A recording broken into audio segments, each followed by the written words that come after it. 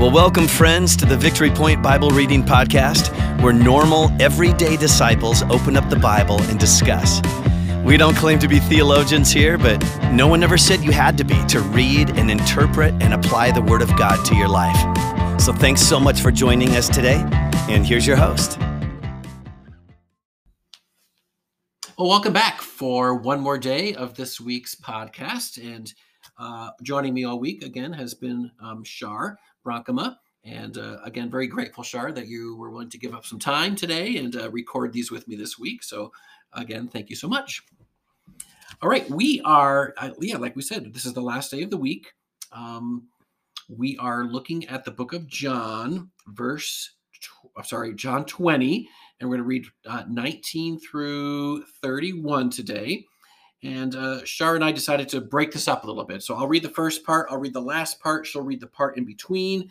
And after we're done there, we'll talk a little bit about this passage and then talk a little bit about all week, kind of like looking back if we've noticed any common themes throughout the different passages. So, before we go, I forgot to say, earlier this week it was National Garlic Day, right? And then it was National Banana Day. And today is another food.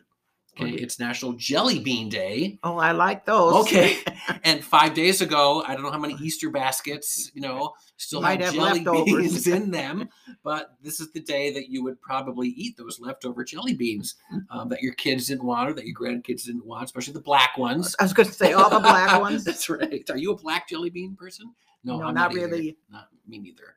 Give me the red ones.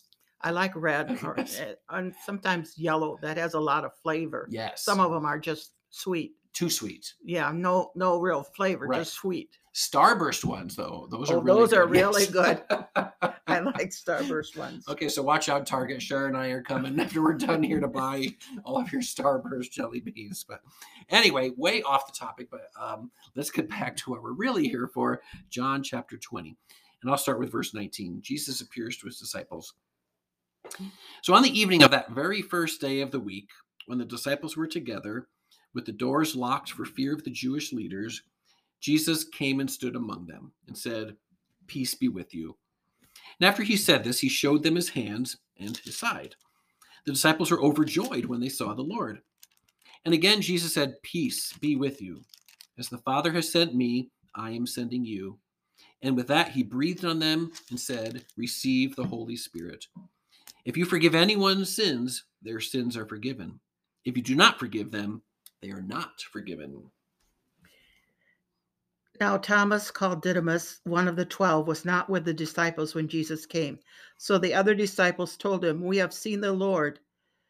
But he said to them, "Unless I see the nail marks in his hands and put my fingers where the nails were and put my hand into his side, I will not believe it." A week later, his disciples were in the house again, and Thomas was with them. Though the doors were locked, Jesus came and stood among them and said, "Peace be with you." Then he said to Thomas, "Put your finger here. See my hands. Reach out your hand and put it in my side. Stop doubting and believe." Thomas said to him, "My Lord and my God." Then Jesus told him, "Because you have seen me, you have believed. Blessed are those who have not seen and yet have believed." Jesus performed many other signs in the presence of his disciples, which are not recorded in this book. But these are written that you may believe that Jesus is the Messiah, the Son of God, and that by believing you may have life in his name. All right, so Shar, something that... Well, I just was struck. A lot of times when it's repeated, it's... He really wants you to catch it, and it was "Peace be with you" was said 3 times. Oh, I didn't notice 3 times. Yeah. It was in. I didn't write down the verses. Well, I see it in 19. I see it in 21. And then it's again when he comes to Thomas. Oh, yeah, there it is, 26. So what's that tell you then? That I should receive his peace, and he is there to give peace to his followers in all the turmoil that's been going on. Right. He knows what they need to hear. Right. And I know, we've seen a couple things on TV or on on the internet about Christians in Ukraine right now. Okay.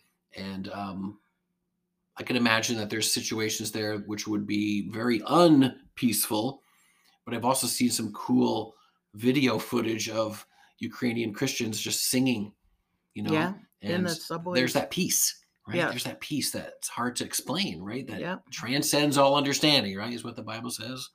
But yeah, we need that peace. We need that peace. One interesting thing I noticed is that after he said, peace be with you in 21, then in 22, he says, receive the Holy Spirit. And I don't think I ever noticed that before, because I always thought, oh, Pentecost was Yeah. when they received the Holy Spirit. I thought the same thing. Yeah, so I put a little question mark there. I'm like, this is before Pentecost. And so how is this different? And I didn't know how it was different. So I did, I forget, I read a little commentary or something. And the commentator was just saying that sometimes in the Old Testament, people received like the Spirit of God or the Holy Spirit just for a temporary amount of time. I heard it explained like they sat on their shoulder, but Oh. not was in their. Oh, interesting. Okay, but it was like a temporary thing. Like, oh, here's the Holy Spirit for this They thing you definitely- have to get through, and then he leaves. Mhm. Okay, and it wasn't until Pentecost that he, like you Indwelled. said, right? He came to live inside of us forever, right? And so that was, yeah, I'd never noticed that line in there. Receive the Holy Spirit, because I thought that happened at Pentecost, but obviously they did receive it for something that happened or that was going to happen. But it was obviously temporary at this point. It wasn't a full-time indwelling yet. I kind of took it. That's where they received their power Mm, to be sent forth. there we go. Right. I often wondered what happens. We know a little bit what happened between when Jesus appeared to them and then when he ascended to heaven. We don't know a lot of what happened in there, but obviously they needed the Holy Spirit for some of the things. Well, that there was a happened in lot of, there. I'm sure, a lot of turmoil and doubt after Yeah. all the things that happened. Right. That they needed the reassurance. Right. Anything else jump out at you here? I had questioned or read verse 23. If you forgive anyone his sins, they are forgiven. If you do not forgive them, they are not forgiven. Is that that's a big responsibility? I know. Because sometimes I say I forgive and I don't forget, or I don't purposely say, oh, I forgive you or whatever, Right. or even, so I'm thinking, boy, that's a responsibility he's given us, because I assume if he tells the disciples, he's telling all of us Right. Christians. Right, because they at that time represented Christ. We are the current day disciples, right? So we represent Christ, and so if Jesus makes a asked difference. them to forgive other people's sins, we as well need to forgive other people's sins. Because if you do not forgive them, they are not forgiven. Right, That's terrible. that is terrible. Think about. I know. That's one thing that caught my attention. Right. And I think about a lot of believers, like he said that we were witnesses or whatever, but how many Christians are strong believers without the riches and the blessing we experience? Mm. So I think, but they all received but you just wonder sometimes how they can be so strong. Right. Under such circumstances. Right. Yeah. And in verse 29, blessed because you have seen me, you have believed. He's talking to the disciples, but blessed are those who have not seen me and yet have believed. Well, that's us, right? Right. Yes. So we can believe. But I'm thinking of people that are really deprived. What do they see? Mm, Although I think they see their need more. that's true. And they're dependent on the Lord more, maybe for their next meal, Yes, right? that's true. Right. But I just thought about, Right. Exactly. So as we kind of wrap up for the week here, we often like to look back at the 5 different passages and see if there's any Jesus sightings in here, if there's any common themes that we've noticed over the 5 days. And so have you noticed anything, Shar, that has kind of like, I don't know, just popped up several times this week? Well, I think all the praise and remembering God's greatness and that I should be praising him. And I think there are several reminders that my job's not finished yet and that there's still work that I'm sent to do. Right. And yeah, I just think, even thinking about these things, it's all in all the things I've done or experienced, all is in his, sent by God, in his power, not mine. It's mine drawing on his power. Right. See, I saw similar things. It's kind of like, so what I got out of these 5 passages is like, okay, so what are we supposed to be doing now? Because Jesus has gone back to heaven, right? And he hasn't come yet for the second time. So we're in this in-between time. So what should we be doing? Well, like you mentioned, we should be praising God more, like when we notice his surpassing greatness from earlier this week. And when we notice his like acts of power, let's talk about it. Let's praise God for those. But I like how you said that, my job is not done yet. And I think some of these passages this week talked about that, right? We need to obey God rather than man, right? That was earlier in the week. We have, the kingdom was mentioned a couple times. We need to be people that build that kingdom up. Like you had talked about, we have to represent him earlier this week, wherever we go, right? And I think for me, it's sometimes not be complacent, because I believe, I've always believed, but you can't be complacent. Right. You still got work to do. Exactly. We all have work to do. And just this last, like today's passage, Jesus sent them. How did he word that again? I am, right, verse 21. Peace be with you. As the Father has sent me, I am sending you. And then he breathed on them and said, receive the Holy Spirit. So we're being sent.